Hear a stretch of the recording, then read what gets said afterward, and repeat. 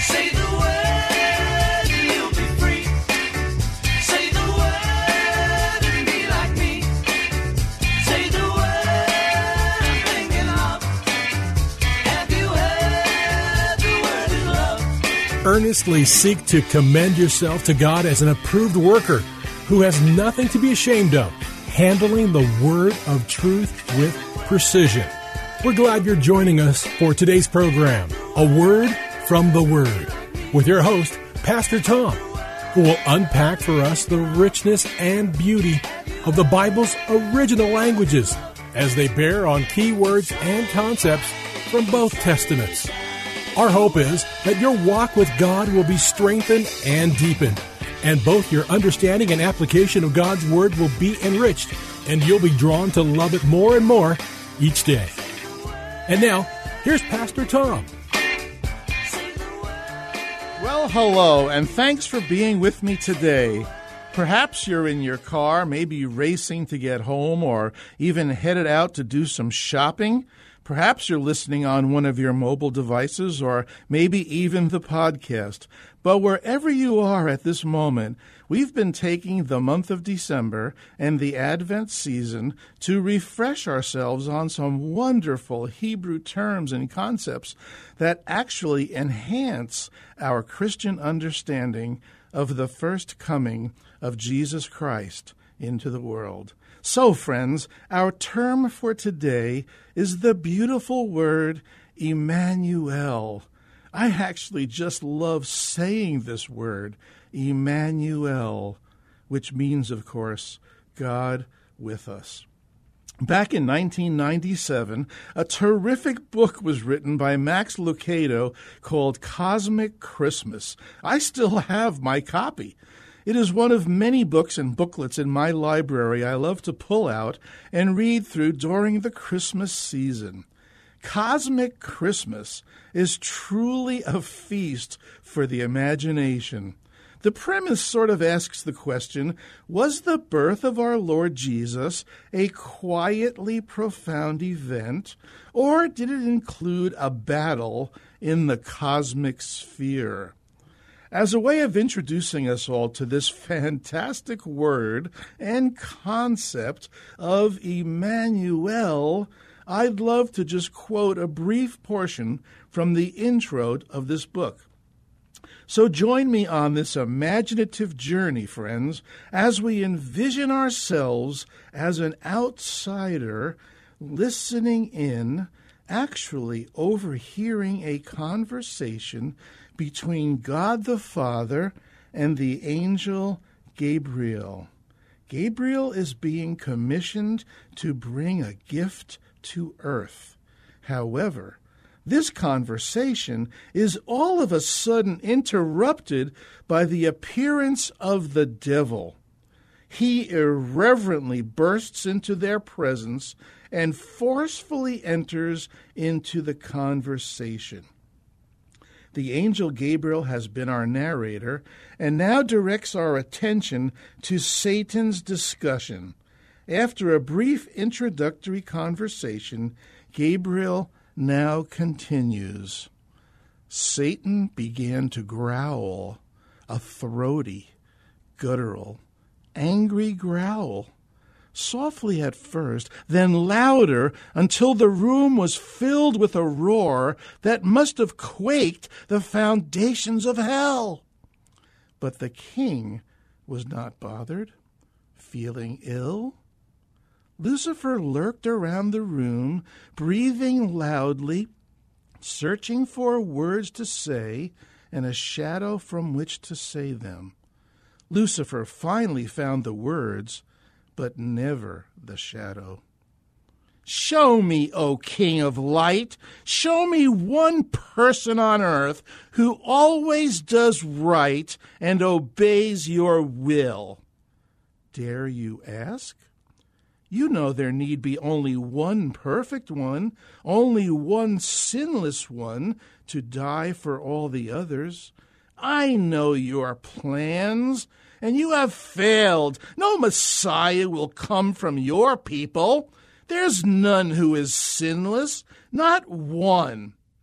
He turned his back to the desk and began naming children. Not Moses, not Abraham, not Lot, not Rebekah, not Elijah. The Father stood up, and from his throne, releasing a wave of holy light so intense that Lucifer staggered backward and fell. "Those are my children, you mock," God's voice boomed. "You think you know much, fallen angel, but you know so little. Your mind dwells on the valley of self. Your eyes see no further than your own needs." The king walked over and reached for the book. He turned it toward Lucifer and commanded, "Come, deceiver, read the name of the one who will call your bluff. Read the name of the one who will storm your gates." Satan rose slowly off his haunches. Like a wary wolf, he walked a wide circle toward the desk until he stood before the volume and read the word. Emmanuel. "Emmanuel?" he muttered to himself. Then he spoke in a tone of disbelief. "God with us?" For the first time, the hooded head turned squarely toward the face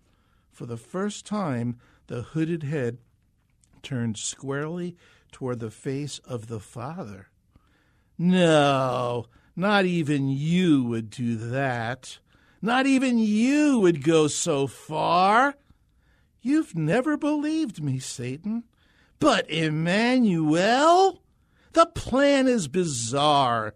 You don't know what it's like on earth. You don't know how dark I've made it. It's putrid. It's evil. It's mine," proclaimed the king, "and I will reclaim what is mine. I will become flesh. I will feel what my creatures feel. I will see what they see. But what of their sin? I will bring mercy. What of their death? I will give life." Satan stood speechless. God spoke. "I love my children. Love does not take away the beloved's freedom, but love takes away fear. And Emmanuel will leave behind a tribe of fearless children. They will not fear you or hell." Oh, well, Max Lucado is certainly a dramatist par excellence, isn't he? That reading was from his Christmas book, Cosmic Christmas. Friends, the Danish Christian philosopher Soren Kierkegaard, who lived in the early to mid-1800s, made a valiant effort to relay the idea of Emmanuel to his own generation in terms they could understand. This is how Kierkegaard attempted to communicate Emmanuel. A certain king was very rich. His power was known throughout the world, but he was most unhappy, for he desired a wife. Without a queen, the vast palace was empty. One day, while riding through the streets of a small village, he saw a beautiful peasant girl. She was so lovely that she won the king's heart. He wanted her more than anything he had ever desired. On succeeding days, he would ride by her house on the mere hope of seeing her for a moment. In passing, the king wondered how he might win her love. He first thought, "I'll draw up a royal decree and require her to be brought before me to become the queen of my land." But as he reconsidered this thought, he realized that she was a subject and would be forced to obey. He could never be certain that he had won her love. Well, then he said to himself, I shall call on her in person. I will dress in my finest royal garments, wear my diamond rings, my silver sword, my shiny black boots, and my most colorful tunic. I will overwhelm her and sweep her off her feet to become my bride. But as he pondered this idea, he knew he would be left wondering whether she married him for the riches and power he could give her. He then thought about dressing as a peasant and having his carriage drop him off in the town. He would then approach her house in disguise, but the deception behind this plan did not appeal to him. At last he realized what he had to do. He would shed his royal robes and go to the village and become one of the peasants. As a peasant, he would work and suffer with them. This he finally did, and in so doing, he won his wife. Friends, is not this precisely what God did? Is not this how he won humankind? In Jesus Christ, God became one of us. He took upon himself the form of a human being to dwell among us. Some of us have the tendency to think that the Christmas story began with Jesus' arrival in the little town of Bethlehem. We'll point to the Gospel of Matthew, chapter 1, verses 20 through 23, where the angel of the Lord appears to Joseph in a dream and comforts him with these legendary words. Joseph, son of David, do not be afraid to take Mary as your wife, for that which has been conceived in her is of the Holy Spirit, and she will bear a son. Now notice, friends, the angel did not say she will bear you a son, as was said to Zechariah regarding his wife Elizabeth about the coming birth of John the Baptist. You can read that in Luke chapter 1. And so she will bear a son, and you shall call his name Jesus, for it is he who will save his people from their sins. Then Matthew goes on to tell us, now all this took place that what was spoken by the Lord through the prophet might be fulfilled, saying, Behold, the virgin shall be with child, and shall bear a son, and they shall call his name Emmanuel, which translated means God with us. This, of course, is the voice of the prophet Isaiah, spoken some 700 years before Jesus arrives, documented in Isaiah chapter 7, verse 14. So, there are others who believe that the Christmas story began here, in which Matthew then, under divine inspiration, points to Jesus as its ultimate fulfillment. In majestic language, Isaiah 7:14 simply and elegantly proclaims, Therefore the Lord himself will give you a sign. Behold, a virgin will be with child and bear a son, and you shall call his name Emmanuel. Well, friends, I'd like to propose that in actuality, the understanding of God's real presence being with his people began back in Exodus chapter 3, when God revealed himself to Moses during that burning bush experience. Remember, there God revealed his name, the very name that the Hebrew people would ultimately come to understand as that special name that bound them to their God, a covenant name with such richness and depth of meaning that biblical scholars to this day have not been able to fully fathom. A name that simply consists of just 4 Hebrew consonants, Y, H, V, H, or in Hebrew, Yod, He, Vav, He.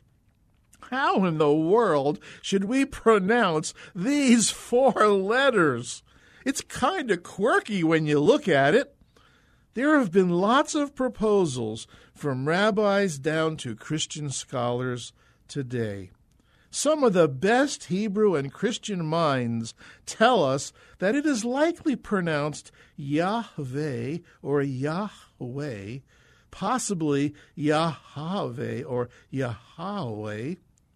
What's both curious and interesting about the Hebrew construction here is that it turns out to be a breath word. You literally have to breathe it out. Yahweh. It's almost as if when God's name is spoken in the Hebrew language, we are declaring that God gave us breath and life. It may even be possible that subconsciously we are calling attention to Genesis chapter 2, verse 7, where we read, "Then the Lord God," or Yahweh Elohim, if you will, "formed the man out of the dust from the ground and breathed the breath of life into his nostrils, and the man became a living being." Well, friends, do you remember Moses' mission in Exodus? God was sending him to Pharaoh to insist that Pharaoh let the Israelites leave Egypt. But Moses was a little apprehensive about this mission, so in Exodus chapter 3, verse 12, we pick up the conversation between God and Moses. And he, God, said, "Certainly I will be with you, and this shall be the sign to you that it is I who have sent you. When you have brought the people out of Egypt, you shall worship God at this mountain." Then Moses said to God, "Behold, I am going to the sons of Israel, and I shall say to them, the God of your fathers has sent me to you. Now they may say to me, what is his name? What shall I say to them?" And God said to Moses, "I am who I am." And he said, "Thus you shall say to the sons of Israel, I am has sent me to you." Now, friends, I don't know about you, but I've never seen a birth certificate that says the name of someone's kid is I am. Have you? The closest thing to this was back in the early days of the band Jefferson Airplane, and the lead vocalist, Gracie Slick, named her daughter God with a small g when she was born. I think she goes by the name Katner now. So here in Exodus chapter 3, the covenant name of God is revealed, the name that will bind the Israelites to God forever.